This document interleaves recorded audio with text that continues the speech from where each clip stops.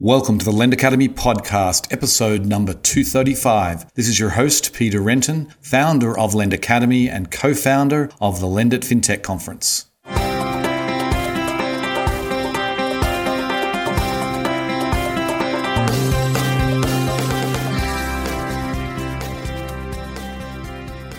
Today's episode is sponsored by Lend It FinTech USA, the world's largest fintech event dedicated to lending and digital banking. It's happening on May 13th and 14th at the Javits Center in New York City.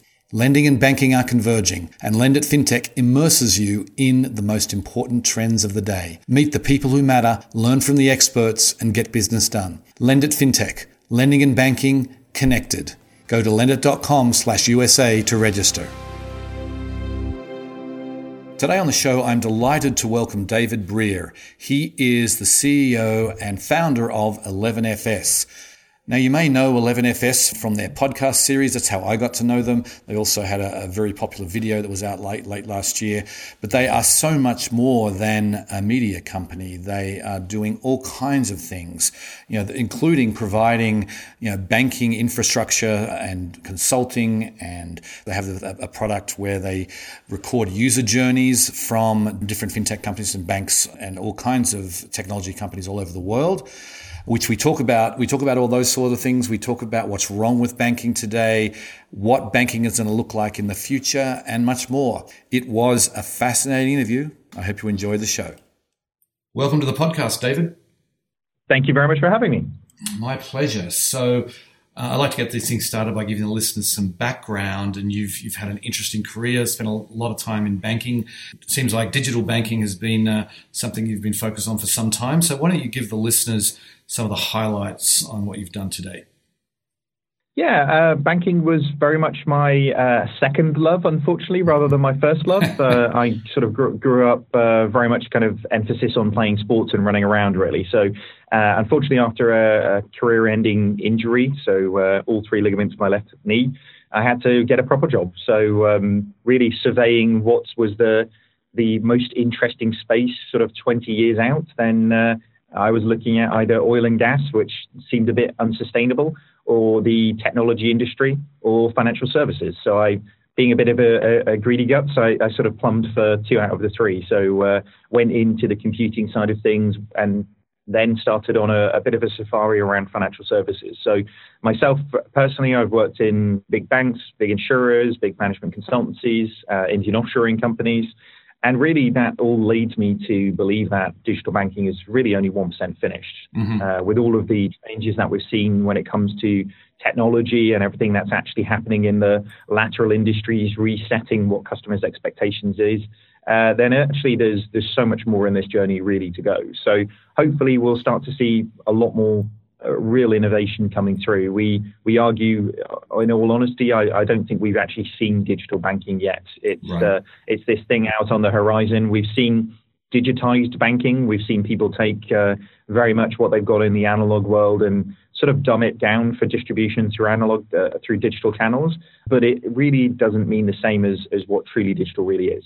Right. So for me, that's what we do today. We're helping people bring about that change. Okay, so we'll get into more of that in a bit, but I wanted to just give the listeners the founding story of 11FS. Like, how did you guys get together? What were you trying to achieve? Just tell us all about how that came to be. Yeah, sure. So back in, the 11FS is nearly 4 years old now, so 4 in April. So really, I had a kind of always an inkling that I'd go and do something, go and build a thing, but I needed enough knowledge to actually go and make that happen.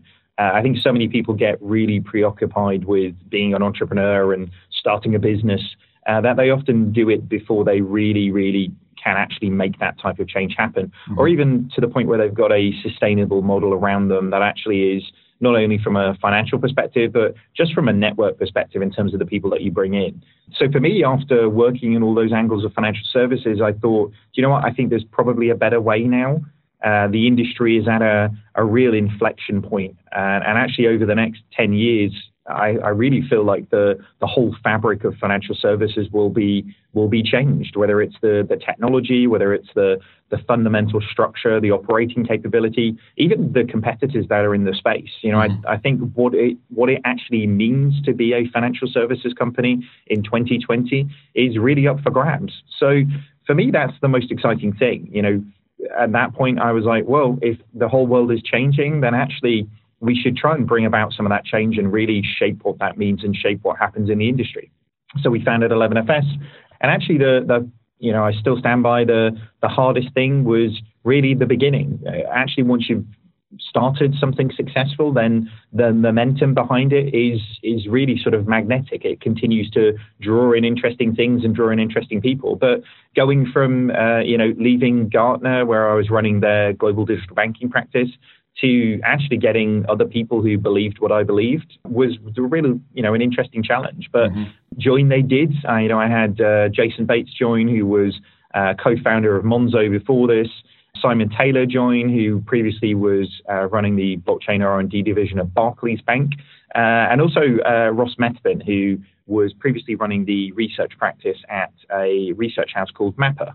So, having the merry band together and sitting in a Starbucks as many a good startup story begins, we sort of began on, well, if we believe that the fabric of financial services is changing, then how do we have the impact that we want to? And, fast forward 3 years and 3 3/4 years, and we just tipped over 180 people. We've built out brand new greenfield banks all over the planet. We're building out products for ourselves, and have a lot of good fun while we're doing it as well. Okay, well, I want to sort of dig into the different things, because you have a lot of components to your business, and I got to know you from your podcast that I've been listening to now for many years, and it's an excellent show, and I'll link to it in the show notes here. But why don't you just describe the different components, maybe just quickly a summary of the different components, and then we'll dig into each one. Yeah, sure. I mean, we really focused within 11FS on culture and talent. I honestly think they're the only two things that really, really matter in this world. If you have the right talent and you unlock that potential, you unleash that potential with the right culture, then whatever we sort of place that emphasis, we shine that light on, we can do better than anybody else. And for us, that really sort of breaks down into two main areas of the business, which is we have a services business where we are working with people to define what it is that they should be doing, and then actually put that into action, whether it's building a brand new greenfield organization in the US, or whether it's building a brand new thing over in Hong Kong. It's really not just about PowerPoint and what the idea should be. This isn't a strategy. This is about execution. So how do you put in place the right product? How do you put in place the right designers, the right engineers, even down to how do you create a new age of really what service actually is. And then on the other hand of the business, what we're doing is we're building products that actually help people make that journey more efficient. So we have two of them that are in the market right now, but we're working on many more. One of them is called 11FS Pulse, which is a global benchmarking tool. I actually had the idea for this back when I was working at Lloyds Banking Group, because I got really frustrated with people basically having this process called ideation at the beginning of all of their projects, which to me was essentially just them figuring out the knowledge that they should know to do the work for us in the first place. So for us, what Pulse is it's a global benchmarking tool. You can go in like you do with Netflix, type in any fintech or any bank on the planet, and it play back the actual experiences that they give to their consumers. Because why start with a blank sheet of paper? Why not start where the best is left off? The other product that we have is called 11FS Foundry.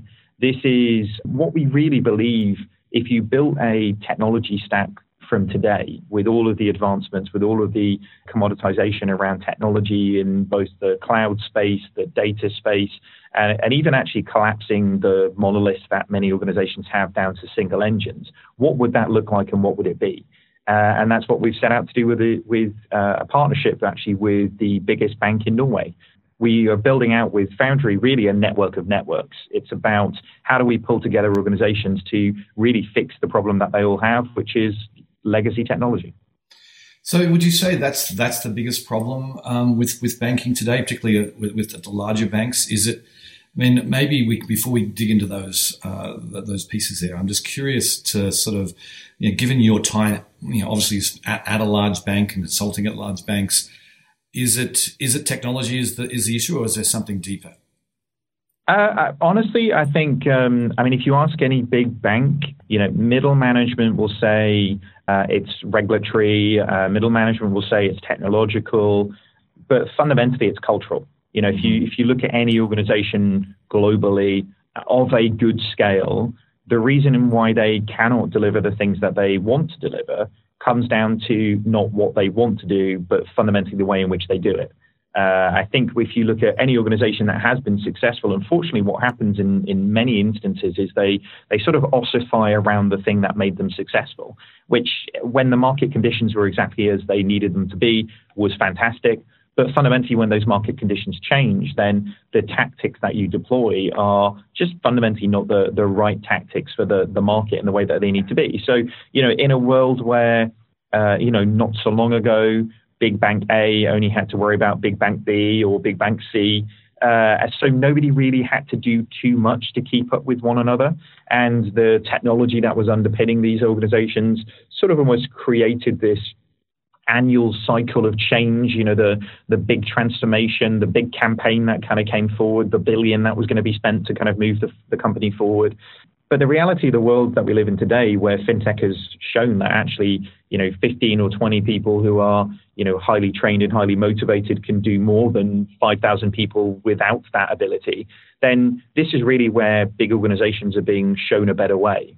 Mm-hmm. The advent of fintech, categorically for me, is not really the benefit isn't really about actually, small organizations taking over the big organizations. It's that the big organizations should suddenly have had the option of doing nothing taken away.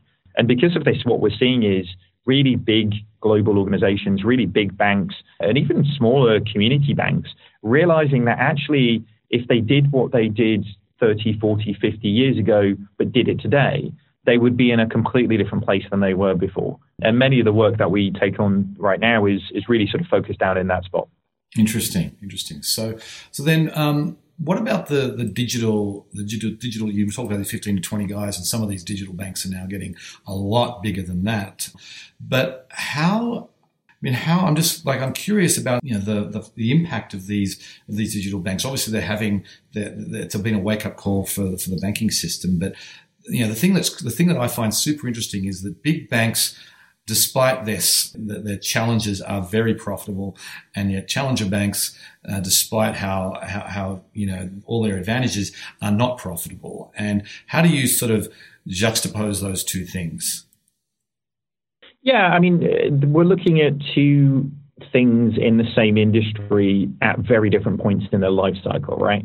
If you would have looked at a Bank of America, two years into their cycle, they would have been in a fundamentally different place as well. They didn't start with 200 different products and 100,000 people doing frontline customer services. They didn't start with the brands that they have today.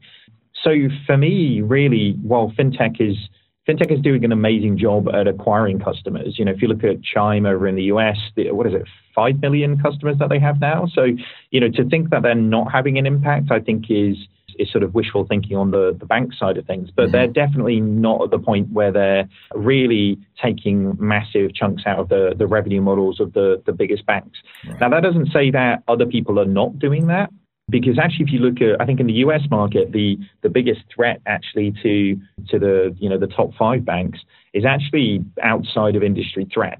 If you look at, and when I say outside of industry, I don't just mean outside of financial services. I actually mean other financial services players who fundamentally don't offer those products today. If you look at pretty much the strategy that Goldman Sachs is deploying right now is, hey, we've got lots of money. How can we really shake up financial services in the US? Like, how can we deploy our balance sheet with partnerships with, Apple for Apple Card, or with Amazon for lending, or, whoever else has got major distribution plays? Because, the thing that people always hold on to longest, and if, history sort of teaches us anything with the stories of Blockbuster or Kodak or whatever, is fundamentally the thing that people hold on to most is their business models.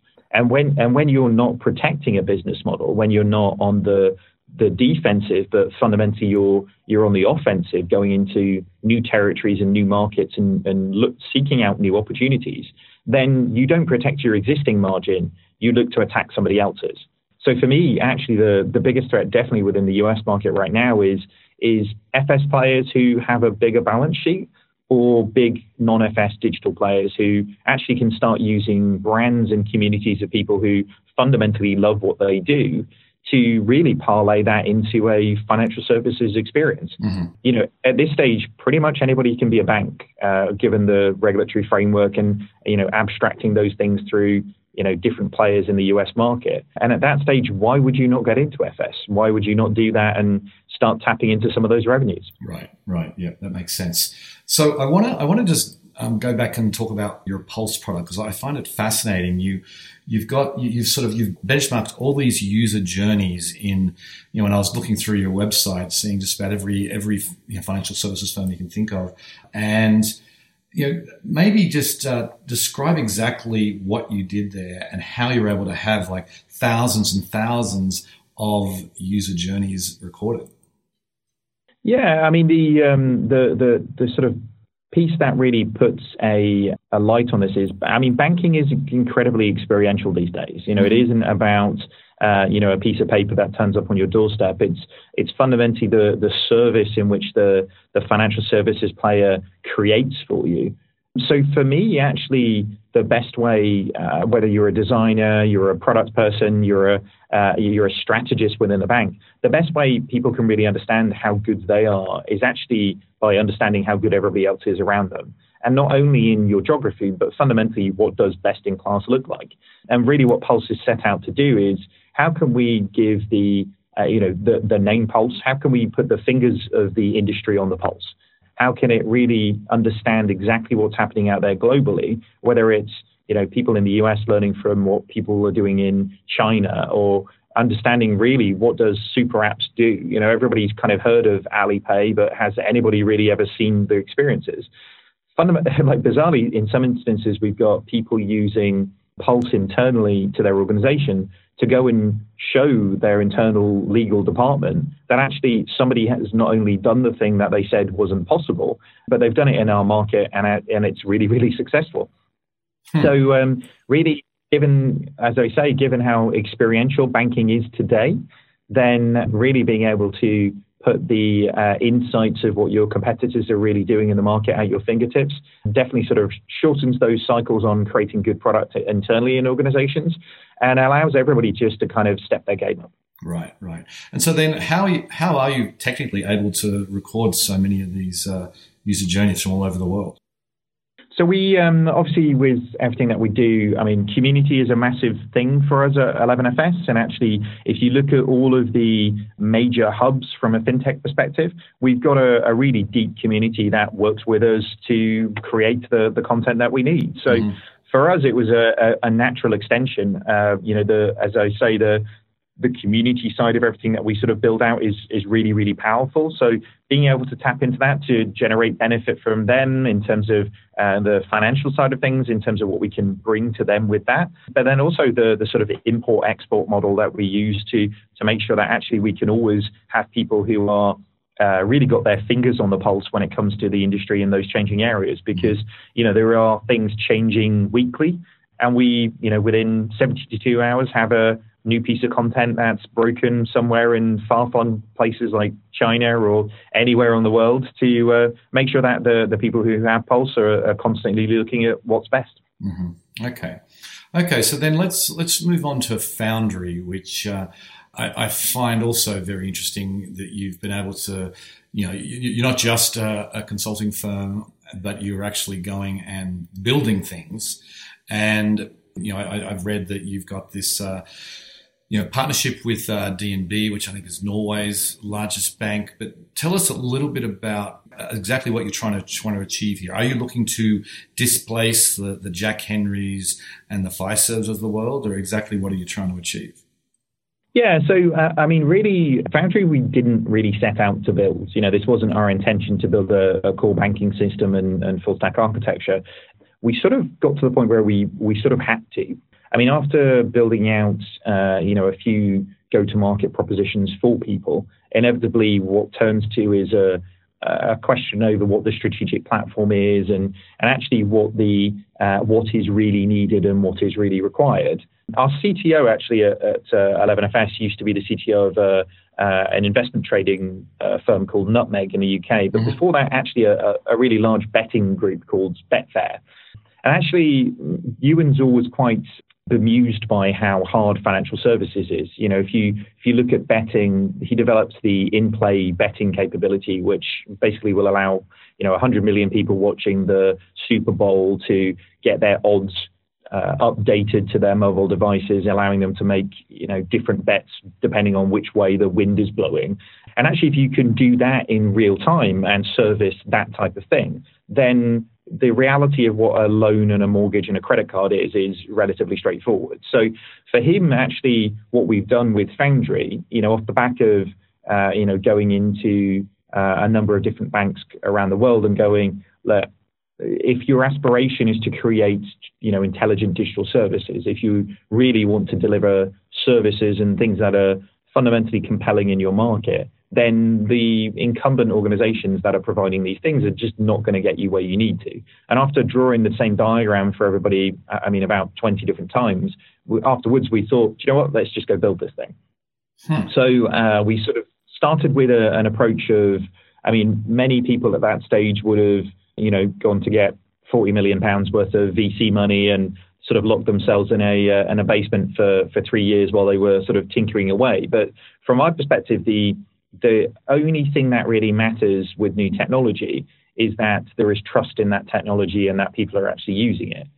So for me, this wasn't an exercise in us building what we thought was best. It was an exercise in actually building something that really met a industry problem. So doing that with a partner was way more beneficial to us than doing it in complete isolation. So the partnerships, we spoke to a few different people, but really loved the DNB guys. They were both the old CEO and actually the new lady who's just taken over, just so culturally aligned to the way in which we work, and actually have such a great aspiration for really where their organization can go. Norway as a country is incredibly digitally savvy. The government has invested in some really, really good digital systems that you can integrate into as well.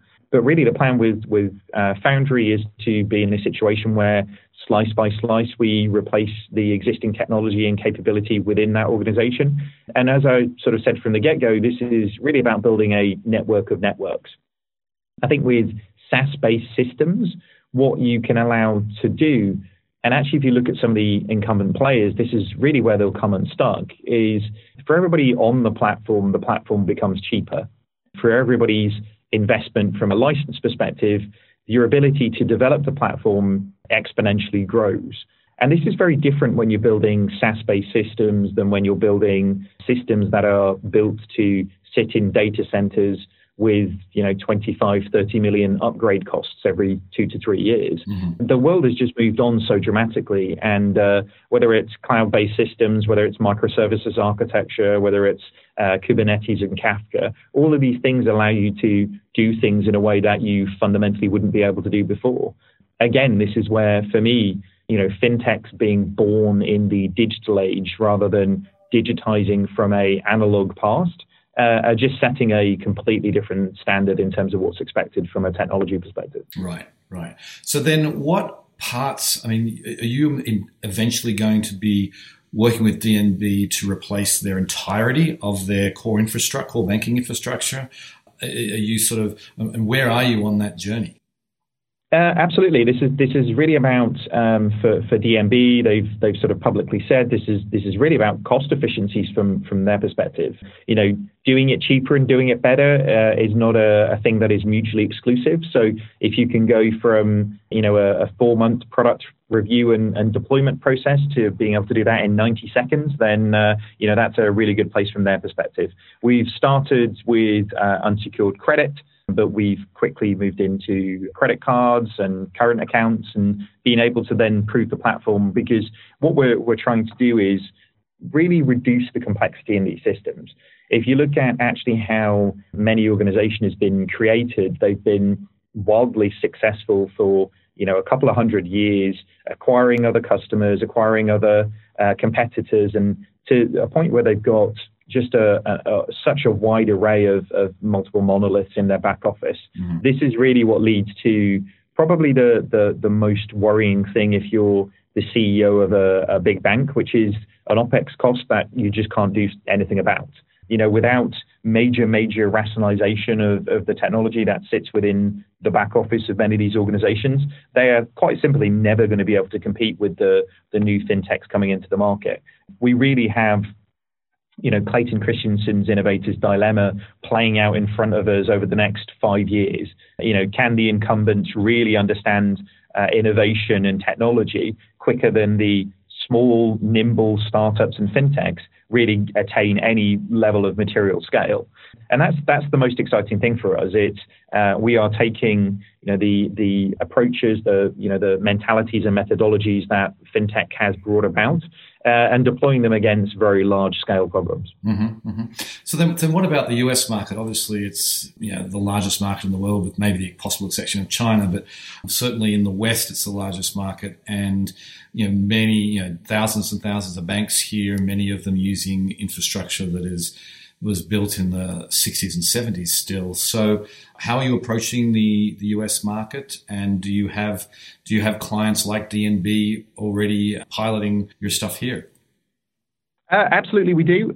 We are building out something, actually, a retail capability right now that will go to market in Q2 this year. So we will be sort of continuing to sort of expand out. I should say, Foundry very much is about the stage that we're in is very much about the partnerships that we're taking to build it out. So, the network of networks for me, each node in that network is about the partnership that we put in place to really sort of take it to market. So we're in pretty advanced discussions with a few people around the globe that we essentially work in those partnerships to create geographical exclusivity for a period of time. But definitely there's some really interesting conversations happening in Australia. There's some really interesting conversations happening in the US. And we'll have some super interesting news to shout about soon, I'm sure. Okay, so the partnerships then, are you talking about partnering with other software companies? Because 160 people, 180 people, whatever you said, to completely replace core banking infrastructure it would be challenging. So I imagine that's what. Tell us exactly how it's going to work, where you're not going to just create all the code yourself, it sounds like. But what are you doing it with, partnering with existing suppliers who already have existing relationships in banks? No, the partnerships that we sort of put in place are predominantly with, big tier one financial services organizations. Okay. I think the reality of where we are today, we're just over 180 people, across all of these different divisions. Digital is fundamentally a small team sport. The days of needing 5,000 people to do a thing have died and gone away. And this is really quite a difficult thing for, I think, many of the big incumbent organizations. If something is priced on time and materials, then you would like it to take a lot of time and a lot of materials if you have a lot of materials, right? So, being in that situation where fundamentally the world has shifted, and it's more about having the 15 to 20 people who are best at doing it. And actually, this is really if you look at any fintech player globally right now, they're scaling up, but the areas in which they're scaling up is predominantly not really the engineering side of things that gets, really, really large. It's actually in customer service and customer support. So, even a player like Monzo now in the UK, who has, 4 to 5 million customers, the majority of their employees are customer service. Their engineering practice has scaled, but not to the scale that actually a global bank or a global, more sort of legacy incumbent organization would have done. So, fundamentally, digital is a small team sport. This is about having the best people rather than the most people. And from our perspective, actually, Foundry in itself with, 47 people, I think, within Foundry, has been able to implement into a US organization, have built alongside it with all of the capability that we're building with DNB, and a third organization in the mix that we're working with as well. So again, it's if you do these things right, if you approach them in the right way, if you have the right talent and you have the right culture, then not only digital but success is very much a small team sport. So then, do you think there's some of these big banks, UK, US, you name it, around the world. I mean, you're talking thousands, tens of thousands in some cases of software engineers at these companies. Are you saying that's going the way of the dinosaurs, and in a decade or two that they will be vastly smaller in number? 100%. I mean, if you look at any, I mean, I would hope so, but equally, I mean, bureaucracy and governance has a way of existing like you wouldn't believe, right? So if you look at any government office, then actually the level of bureaucracy and governance around processes, again, the sort of ossification around the thing that made them successful in the first place can often just make things a lot harder than they really need to be. So I think very much with the old incumbent organizations, the technology has very much led them to an operating model that expects everything to take forever and cost a lot of money. Most of the time, the hardest thing that we have convincing people is that things don't cost as much or take as long as they really expect it to do. And it's an interesting one. It's almost Stockholm syndrome-esque in terms of, surely we have to do your 5 million PowerPoint presentation, or surely we have to do 6 months of requirements gathering.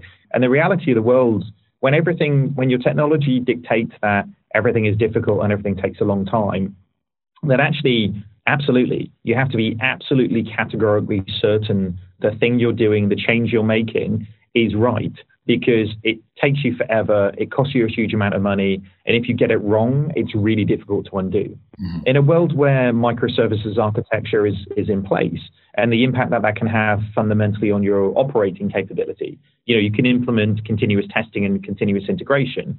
Your ability to actually make 100 deployments a day is not unheard of. Many of the challenger banks that are really focusing on operational efficiency can do 100 deployments a day to live.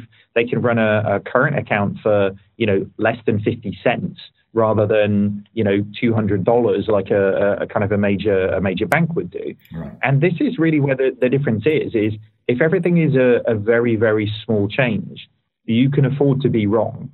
And when everybody got all excited about fail fast culture, this is really what was meant. It wasn't really about failing fast. It was about failing incredibly small and incredibly inexpensively. It's just that doesn't sell books in the same way. Right. Gotcha. Okay, we're almost out of time, but before I let you go, a couple more things. We've touched on the podcast, but I also want to touch on the video you guys did late last year, which I thought was excellent. And why did you produce a video? And this video, for people who hasn't, I'll link to it again in the show notes. I mean, it's a professional video. You didn't just do this on an iPhone or whatever. So talk about the video, the history of FinTech and 11 years and that sort of thing. Yeah, sure. So, I mean, community is really big for us. It's we're very, very proud of being part of the community, and we're actually really, really proud of what has happened, particularly here in London. Since the financial crisis, the people in place, either it's in the government or the regulator or the Bank of England, have actually done a pretty phenomenal job to create the ecosystem in which we operate today. Many of the fintechs globally actually wouldn't have existed without some really bold moves to create the regulatory setup that we have in the UK with the PRA and the FCA. That actually created a competition mandate for the FCA, which led to fintech really being a thing. It's been emulated now in Hong Kong and Singapore and even into Emirates, over into the US, Australia, all over the world. So for us, many of the people who were really part of that story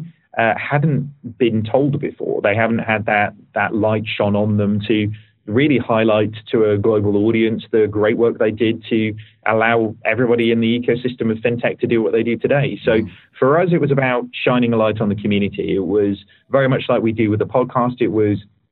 We're very, very lucky to have super, super interesting conversations with people. And really all we want to do with the podcast or the video or anything in that direction is just allow other people to hear that stuff. The more people who can hear interesting conversations or can expand their horizons, the better the whole community will be. So that's what we really set out to do. But if you're interested, it's over on 11years.film. You can watch the whole thing for free. I think we've had about 500,000 people who've watched it now, which is pretty impressive for an hour-long bit of content. But we've had CEOs from Monzo and Revolut and Starling, even people from Barack Obama's administration flew over to take part and talk about really what happened at the points that the administration was really trying to deal with the crisis. So, go over to the website, check that out. Yeah, I highly recommend it. It really was. It was far better than I expected when I started watching it. It was a really good show, really well done.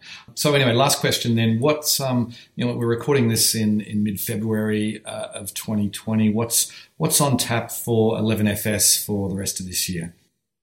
I think I run the company very much like a sports team, if I'm honest with you. So the things that I'm always most excited about are the big summer signings. So we have some really amazing talent inbound.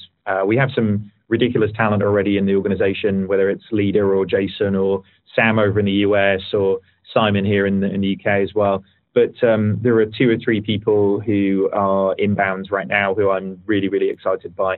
Every time we bring somebody in, it brings new opportunity for the organization to do something different.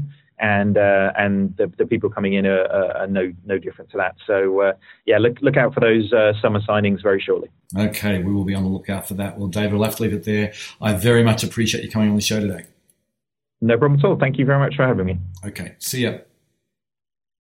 Well, David puts forward some very interesting ideas there that digital is a small team sport and that you don't need tens of thousands of software engineers to create something. So it's going to be very interesting to see how big banks adapt. And it's really, this is a decade where it's all going to change. I think I think you'll find that technology in financial services is going to look extremely different by the end of the decade.